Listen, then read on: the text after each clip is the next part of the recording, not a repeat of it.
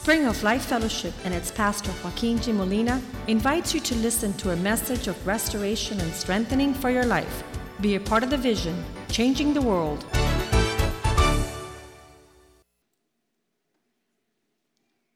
Father, thank you for this morning, Lord. Thank you that we have an opportunity to be in your presence in the house of the Lord and to celebrate Jesus Christ as Lord and King over this house. Thank you for the kingdom that's being established in our hearts, Lord. We do not want to offend. We do not want to violate and walk contrary to your kingdom. We pray that your peace would be established in our hearts as your word finds its place. We pray that you prosper your word in our hearts, that we not sin against you. We pray, Father God, that you instruct us through your Holy Spirit and lead us to the triumph and the glory of being covered by your grace and goodness. We give you thanks that we have been called to be the light of the world. We give you thanks, Lord, that we're called to be a peculiar, different people. We give you thanks, Lord, that we're to be the light of the world. And we pray that you bring clarity in our thoughts. You bring joy into our hearts. That you bring strength into our step so that we might accept the challenge, oh God, to stand out and to be different and to be a reference in our day. We pray that your word might help us to this cause. And we pray, Father God, that we might walk in a manner which is worthy of our call. That we might please you with every thought, every word, and every action in the expression and the manifestation of your kingdom upon the earth. In Jesus' name we pray, amen and amen. Last week we were talking about world-changing faith and rule. We're talking about government because some people have lost sight of the fact that that is what the kingdom of God is. In Matthew chapter 6, verse 10, the prayer that he taught his followers were, "Thy kingdom come and thy will be done on earth as it is in heaven." The word kingdom is a dominium. That's what the second part of kingdom is, a domain that is overseen by a king, a ruling sovereign entity who sits upon his throne. I hope that you have a relationship with Jesus that's more than just a friend. He is a king that rules over his kingdom. He is a king who rules over his subjects, which means those who come underneath, not by obligation or force, but by voluntary surrendering of the will, where you say, "Yes, Lord, you be my king." One of the powerful things about coming underneath the leadership of Jesus Christ is where he rules and reigns, there is peace. The opposite is anxiety. Where he rules and reigns, there is joy. People don't know what the source of true joy is. True joy is found in that place written in Hebrews chapter 1, verse 9. Everyone who's getting high, doing drugs, into alcoholism, trying to find the next entertainment, have to find the reality of joy there at the place where you love righteousness and hate wickedness. If you have clarity of what's right and wrong, you will have a heart filled with joy. Because you have loved what is right and hated what is wicked. A lot of people don't understand the word wicked, and it just means out of place, twisted. Things that are not in its proper place. I usually grab a chair to teach people on what the painful experience of wickedness. This chair was created to provide comfort. And if I sit upon it the way it is ordered, I find the joy of rest and relaxation. But if I were to twist it around and I become wicked, this is what wicked is: the transformation of things in their legitimate order. When I try to sit down on this chair now, it becomes excruciatingly painful. And it's because it's the work of wickedness to bring pain and the work of righteousness to stop suffering. So when you begin to do what is right and to love it, there was a time in my life that this thing was totally inverted. and I hated to do what was right and loved to do what was wicked. Let's put the verse back up there, please. If you love righteousness and hate wickedness, God, your God, will set you above your companions. And he says, by anointing you with the oil of gladness, the oil of joy. Today we live in a society where this is flipped around. People want to experience joy by being wicked. And this is the New Testament, but if we go as far back as Isaiah in the Old Testament, chapter 5, verse 20, God says there would be judgment upon those who call evil things good. Those who are entertained by wickedness, and those things who call good things evil. People don't want church. People don't want to walk in the light of God. They've put darkness for light. They run to nightclubs. They run to parties that are wicked. And they have considered light darkness. They're never around. If it was up to them, the lights in church would never go on. Why? They're never here. They're somewhere else. Who put bitter things for sweet and sweet things for bitter. This is the first generation in the existence of candy that we have taught our children to love sour, bitter candy. And we have changed sweet for tart. And the Bible says, whoa, it's not going to go good for these people who have twisted the government of God. And so everything out of its place in Psalm 82, I believe it's verse 5. God says, why are all the foundations of the earth out of place? These people know nothing. They understand nothing. They walk about in darkness, and all the foundations of the earth have been shaken. There is no understanding what government is anymore. We seem to despise government. Afghanistan, we said, has 300 tribal militias, everyone with their own gun making their own decisions. They don't have a government. Everyone does as they please. Those of us that are in the kingdom of God understand there's a king and understand there's only one king. And everyone's doing the desire and the pleasure of the king so that we might experience peace and joy. And so God asked a question here in Psalm 82, verse 1, when he's talking about all the foundations being out of place and no one understanding. It says when God comes to preside in the great assembly, and when he's going to start drawing things in the place they go, rendering judgment upon the gods. He's not talking about Buddha and Muhammad. He's not talking about Krishna and the Hindu gods. He's talking about those he created to be in his image and likeness. Verse 2, as he presides and takes his place, he asked the question, how long will you begin to defend the unjust and show partiality? You favor twisted government. As God's kingdom approaches, you can surrender and take the form and the order of his government, or you can say, no, I'm not gonna take it. What does a government sound to me like? A curse. He's gonna come and rule. He's going to come and reign. He's going to tell me that the Lord's day is for the Lord. I have friends of mine that have kidnapped the Lord's day, and they take it to go boating, and they take it to go to the beach, and they take it to go have a picnic, and they take it to go and rest. He says, I work all week long. On the Lord's day will be my day. And they usurp the order of worshiping God. So he asked a question, how long will you continue to favor that which is twisted? Answer that question in your heart this morning.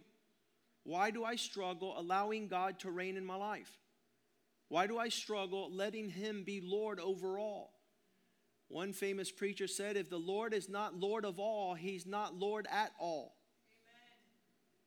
Amen. If he's not ruling and reigning, then do not call yourself a Christian. Do not call yourself a believer. The time where we're going to want to change this is when we're in his presence. Because the Bible says every tongue will confess and every knee shall bow that He is Lord. It's better to start here and surrender and surrender and surrender. And I promise you, the question was asked to me this weekend. They said, how do you do the Lord's will? And I said, it's easy. Stop doing your will. That's how you do the Lord's will. Pastor Rivera shared Hebrews 12, verse 2, where it says this takes a transformation of thought. Romans 12:2, sorry. It takes a transformation. Romans 12:2, it says, do not be like this world. Do not take the form of how this world lives, but be transformed. Take another form by renewing your thoughts. That's why the Word of God allows you to think like God. It allows you to speak like God and to live like God. It starts in the heart. For as a man thinks in his heart, so is he. Then, after you surrendered your mind to not be conformed to this world, but be transformed, you will be able to prove and to accept what is God's will that is pleasing and perfect. This existence is that model of a chair when you taste and you see what it is to live like God wanted us to live. The question is, why did it take us so long to surrender? He is marvelous in all His ways. He's the great equalizer across the board. When you do what pleases God, your wife is pleased, your children are pleased, your family prospers, it flourishes, your finances are sufficient. You don't want to be lopsided in this world. I have a lot of friends that have a lot of money and they would give it all in a second if they had a godly wife. They would surrender all their wealth. I have other men that I have met that are huge in fortune and would give it all if they could be with their children.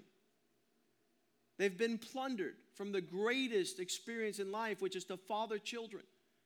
So we don't want to be lopsided in our ways. We want the kingdom of God to come and to establish His reign and rule, to be sovereign. What is the kingdom of God? How do I find it? There was a man that asked my father one day, the only kingdom that I've ever heard of is the Magic Kingdom.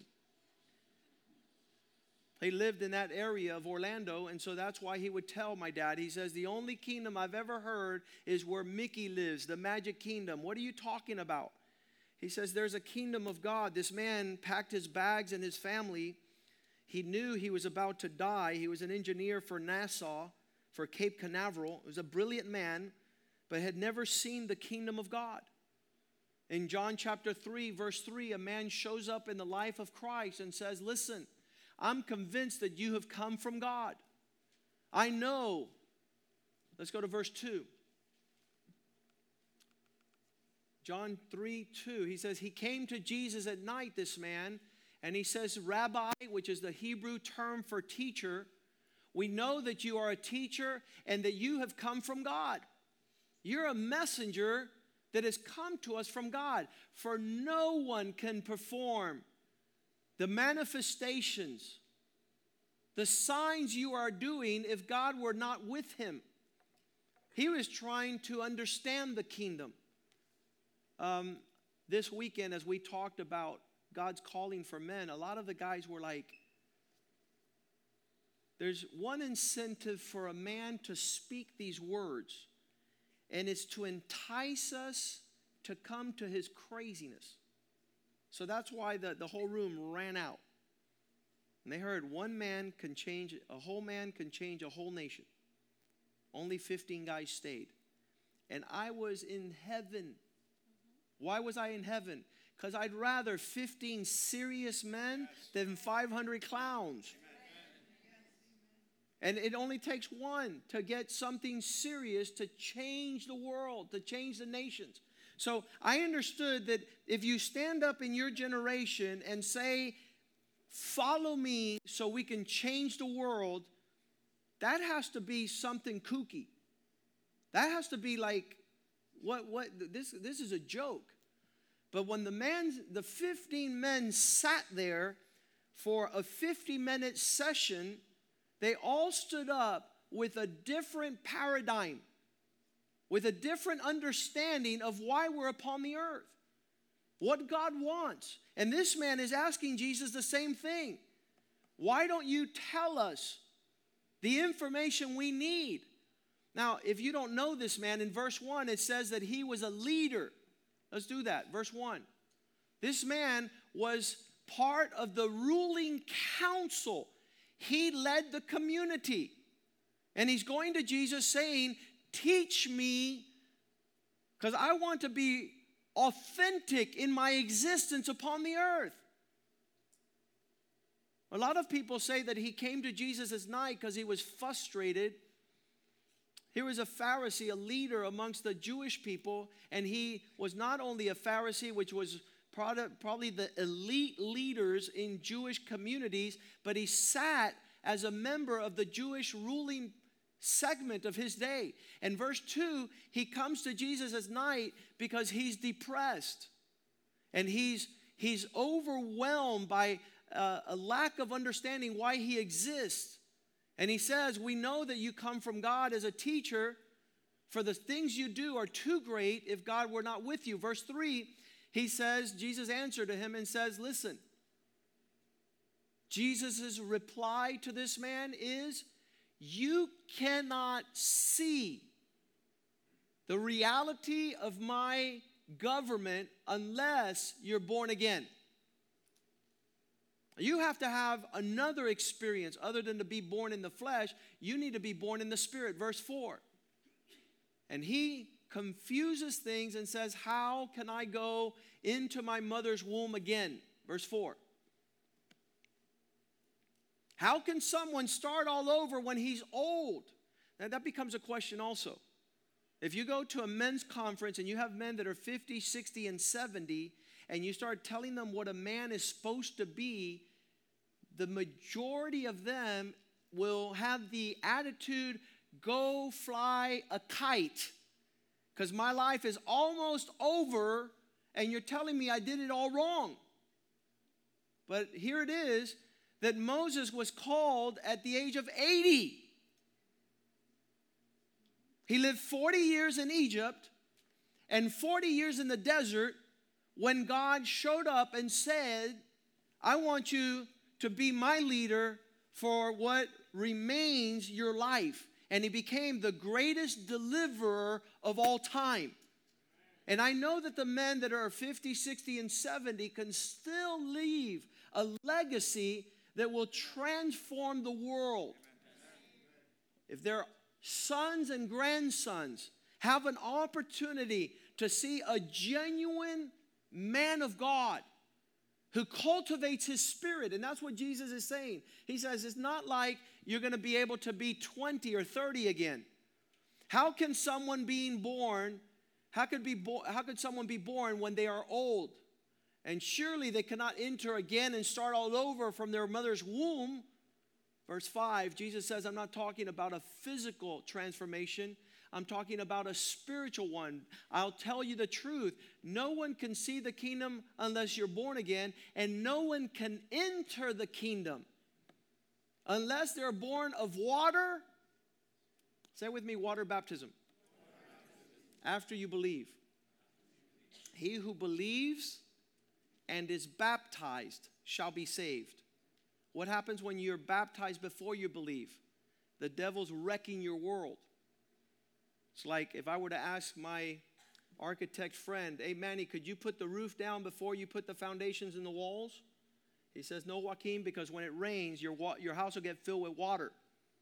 So if Jesus says those who believe and are baptized shall be saved, why did man turn that around and say those who get baptized when they're 8 weeks old and don't believe anything and then believe? It's the kingdom. It's the same thing with the chair. It's out of order. Jesus got baptized when he was 30, not when he was a child. That's the model, that you might be baptized after you see the kingdom and repent. To get water baptized is something that comes after repentance. What repentance does a child need to do? Nothing. He has no conscience of sin. So baptism is for those that are born and repent and then get baptized. So he puts it in that order. Verily I say to you, no one could participate inside this kingdom. You guys know the difference between driving up to the parking lot at the Magic Kingdom and not going in? That's what a lot of Christians have done. They have come to church, but they're not living inside the kingdom because they haven't been baptized. He says you cannot enter the kingdom unless you're born of the water and born of the Spirit. These are marked realities in the life of a Christian man that proceed into the kingdom. Let's go to verse 3 again because you might have missed it.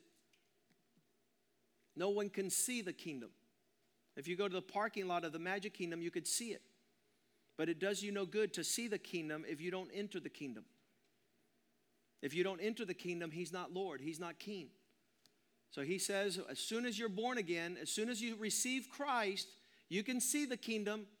You could understand the kingdom. I've had friends of mine for years. They're like, I don't see it, I don't see it, I don't see it. And then one day I get a phone call. I see it! I see it, Joaquin, I see it! I said, good, it's been many years. I'm glad you see it. Now let's see if you enter it. I'm glad you see it. Jordan, you see it. To enter it is what? Obedience. You could see it, but you'll never enter unless you are born of the water and of the Spirit. Verse 5. No one can see in verse 3, but verse 5 says, no one can enter. I hope that you have that marked. Many people come to church, but they're not the church. They visit church, but their children know they have no pastor, they have no spiritual leader, no spiritual father, no obedience. They're not in the kingdom. And so in this sort, verse 6, Jesus says these words. He says, I'll tell you that flesh gives birth to flesh, but to be born of the Spirit gives forth birth of the Spirit. When the Spirit comes alive, you'll know that you're living in the kingdom, that Jesus is your Lord and King, that you're an example, you're a subject, you're a citizen of that kingdom. Verse 7.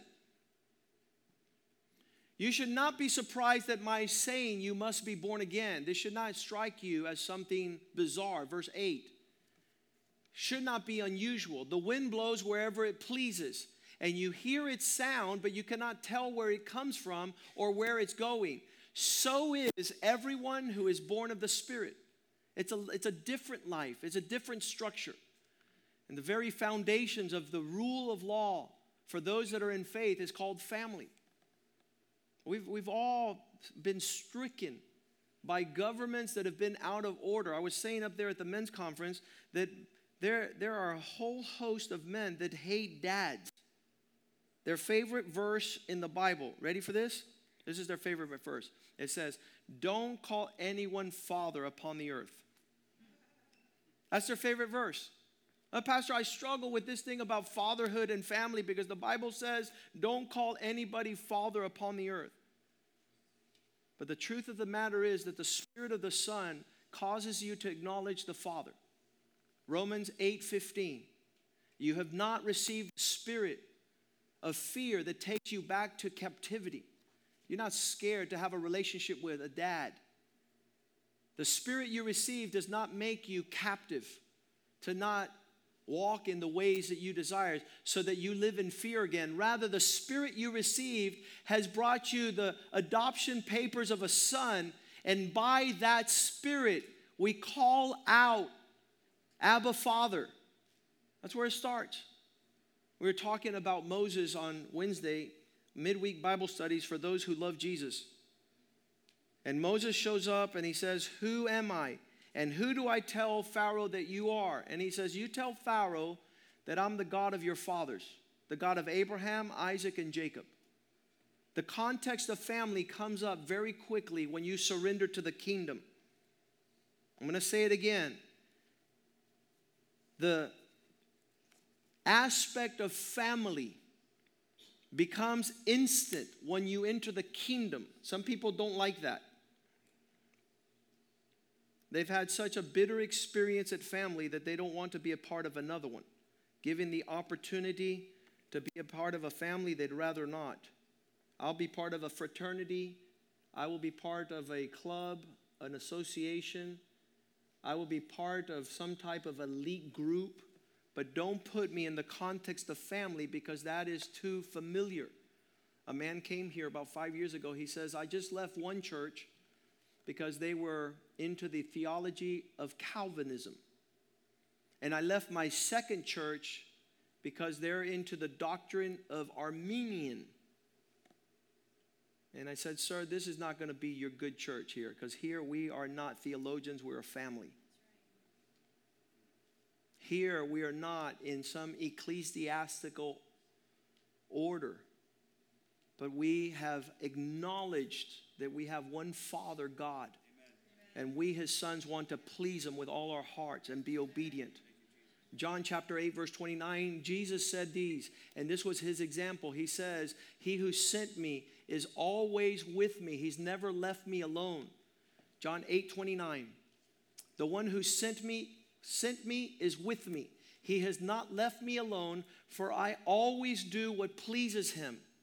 And so the issue is, who do you aim to please? It depends what government you're a part of. It depends who you bow down to. It depends what group you call. Some of you will never be a part of any group because you are your own existence. Romans 1:21 says, you profess to be wise, but your heart is darkened and become foolish. Although you know God, you don't acknowledge him as God. Nor are you thankful to him. And you become vain in your thoughts and foolish, and you become alienated and estranged and darkened. Verse 22. Although they claim to be wise, they're really just foolish. They're not part of the family of God.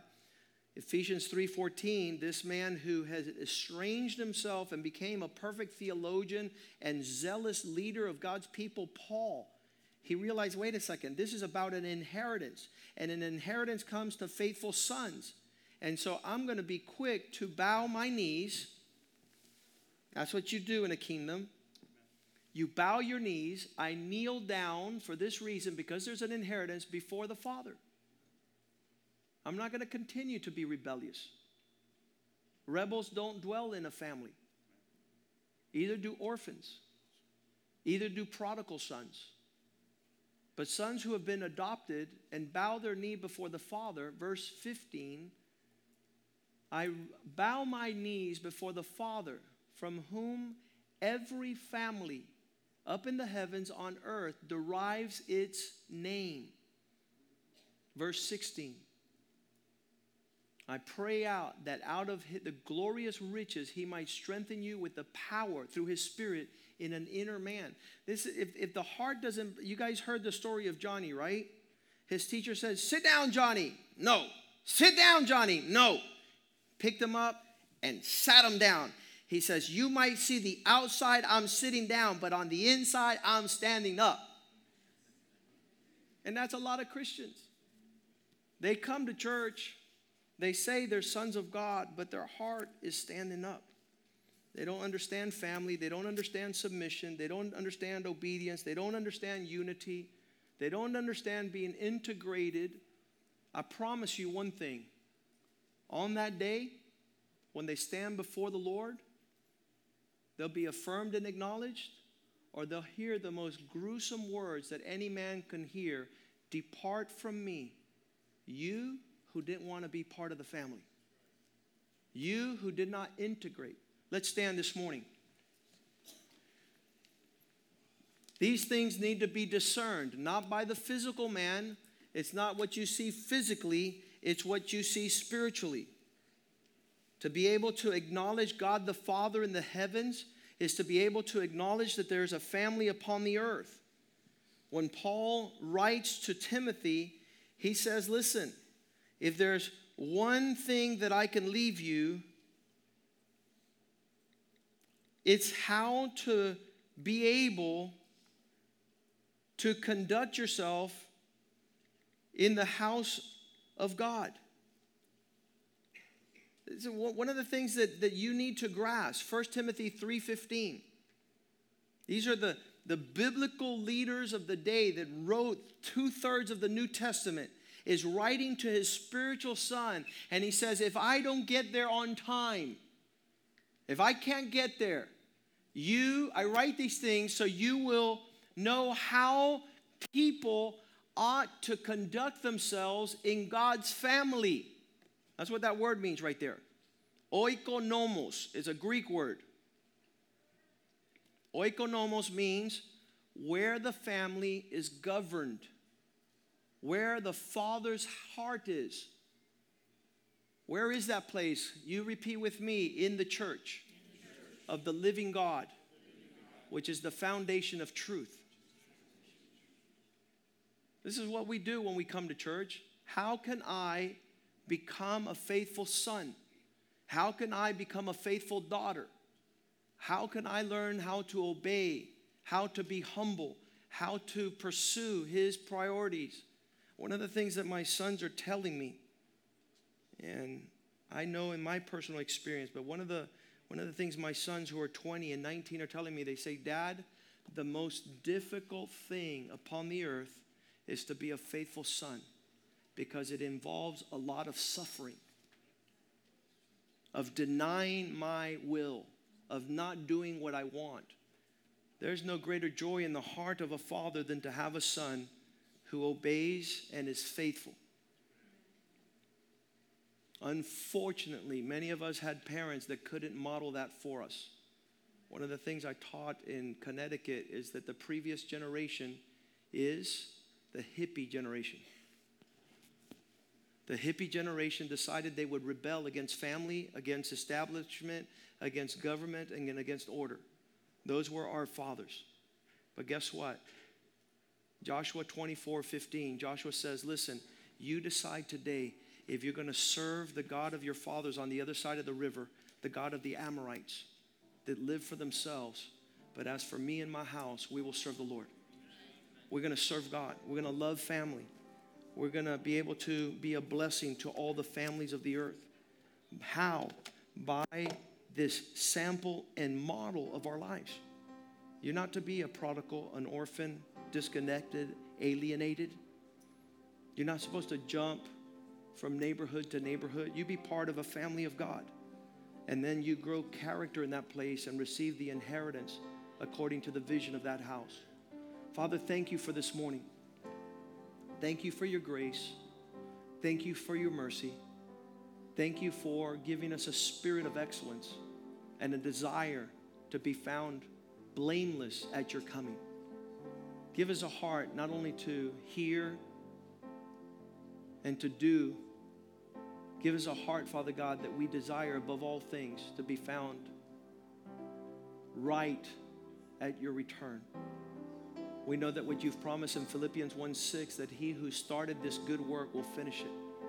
We have no qualms about the fact that you have decided to be a good father who gives good gifts that allow us to prosper and empower us to do your will. We pray that the spirit of adoption be strong in this house, that everyone desires to be a good son, a faithful son, an obedient son. We don't want to be sons of Satan, rebellious and disobedient and have our own way. We do not want to be part of that family of destruction. We pray that you have mercy upon us, and that this coming week is the opportunity to share this reality to those that are outside of the family, to invite them to come be part of what you're doing upon the earth. We pray that your spirit fall upon all flesh, and that each man is able to walk in the direction of your influence. So your coming is at hand and near, Lord. We're waiting our redemption, oh God, as what happens upon the earth becomes more chaotic and more dark, Lord. We want to be transformed from glory to glory. We want to be found in your presence with a heart that is pure, with a hand that is blameless. And pray, Father God, that you increase the kingdom in our lives, and that Jesus become more Lord of our time, our talents, our treasures, of our body, our soul, and our spirit, of our thoughts, our words, and our actions. We pray in Jesus' name, and the house of God says amen, amen, and amen.